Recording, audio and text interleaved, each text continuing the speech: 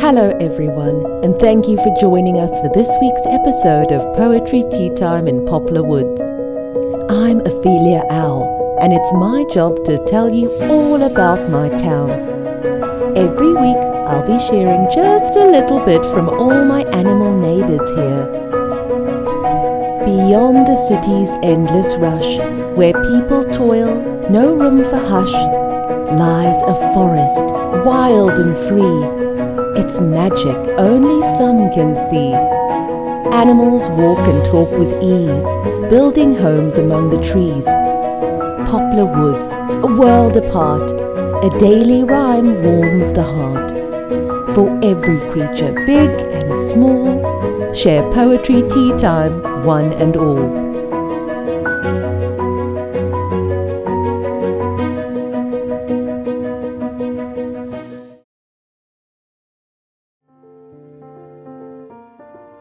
Like all children, the children of Poplar Woods spend much of their time learning.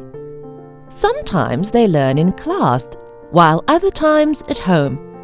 Nonetheless, they're all learning all the time. Today, Miss Mary Lou at the schoolhouse was beginning her lesson time, and all the children were gathered around, eager to see what she had planned for the day. Since the weather was absolutely beautiful this time of year, many of the class lessons took place outside. The children spread out in the grass, and Miss Mary Lou set up her teaching supplies right in front of the wild flowers on the edge of the school grounds. You see, Miss Mary Lou wasn't an ordinary teacher. Not only was she a hedgehog with spiky quills, she was imaginative and exciting. You never knew what fun ideas she had for the day. And if you spent all of a minute with her, you'd know that Miss Mary Lou wouldn't harm a fly. Poetry is always read during poetry tea time in Poplar Woods, but Miss Mary Lou liked poetry all the time. She always started her morning meeting with a new poem.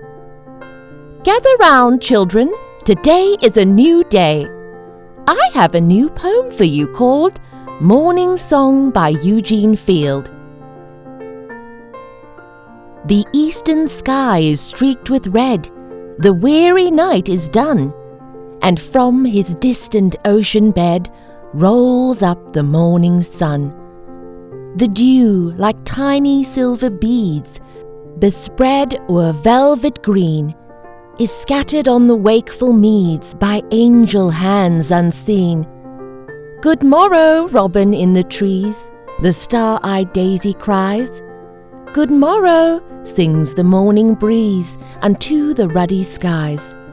Good morrow, every living thing, kind nature seems to say, and all her works devoutly sing a hymn to birth of day.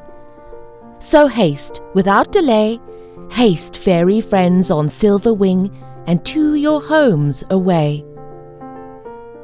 Now, children, who do you like to say good morning to? Miss Mary Lou asked. All the children's little paws shot up in the air, eager to share. Yes, Ruby, what about you? Miss Mary Lou looked down at Ruby Bunny as she eagerly shared. I say good morning to my toys, and then to my mama and pops, Ruby said. Wonderful! Now how about you, Quillian? I say good morning to you, he shouted. Quilliam was Miss Mary Lou's son, so it all made sense. The whole class chuckled a little at his answer.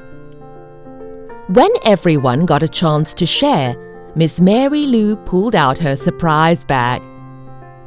Children, today we're going to be spending time practicing something I think is incredibly important. You'll need your thinking caps on, your invisibility glasses, and your super sensitive hearing. Today we are going to be using our imaginations. Miss Mary Lou went on to explain how they were going to be spending the day creating an imaginary village outside. All the students started chattering, planning, making up different designs and occupants for their village. In no time at all, they had piles of sticks, flowers, small rocks, and pretty much everything under the sun gathered into small piles all around the schoolyard.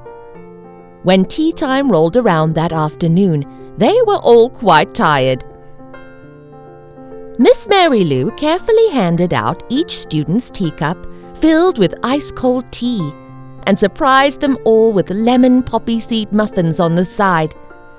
The children settled down and sipped their drinks, and Miss Mary Lou began to read. Block City by Robert Louis Stevenson. What are you able to build with your blocks? Castles and palaces, temples and docks. Rain may keep raining and others go roam, but I can be happy and building at home. Let the sofa be mountains, the carpet be sea. There I'll establish a city for me. A kirk and a mill and a palace beside, and a harbour as well where my vessels may ride. Great is the palace with pillar and wall, a sort of a tower on the top of it all, and steps coming down in an orderly way to where my toy vessels lie safe in the bay. This one is sailing, and that one is moored. Hark to the sang of the sailors on board. And see, on the steps of the palace, the kings, coming and going with presents and things. Now I have done with it, let it go. And all in a moment, the town is laid low. Block upon block, lying scattered and free. What is there left of my town near the sea? Yet, as I saw it, I see it again. The kirk and the palace, the ships and the men. And as long as I live, and where'er I may be, I'll always remember my town by the sea.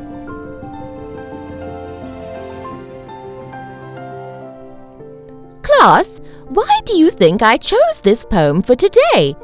Miss Mary Lou asked promptly after finishing the poem. Shy little Edwin the Mole raised his hand and answered, Because we were building with our own supplies today. You are absolutely right, Edwin. Miss Mary Lou told her students how proud she was of their ability to create their own village with supplies from nature. And as Poetry Tea Time came to an end, the children felt very proud as well. Are you inspired to create something of your own? The possibilities are endless. When you create something, you just need a bit of imagination.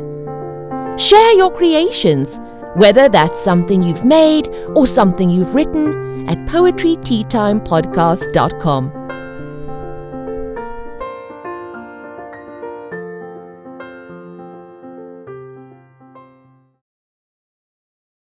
Please join me, Ophelia Owl, next week in Poplar Woods for some new poetry and new adventures. Until then, I bid you farewell.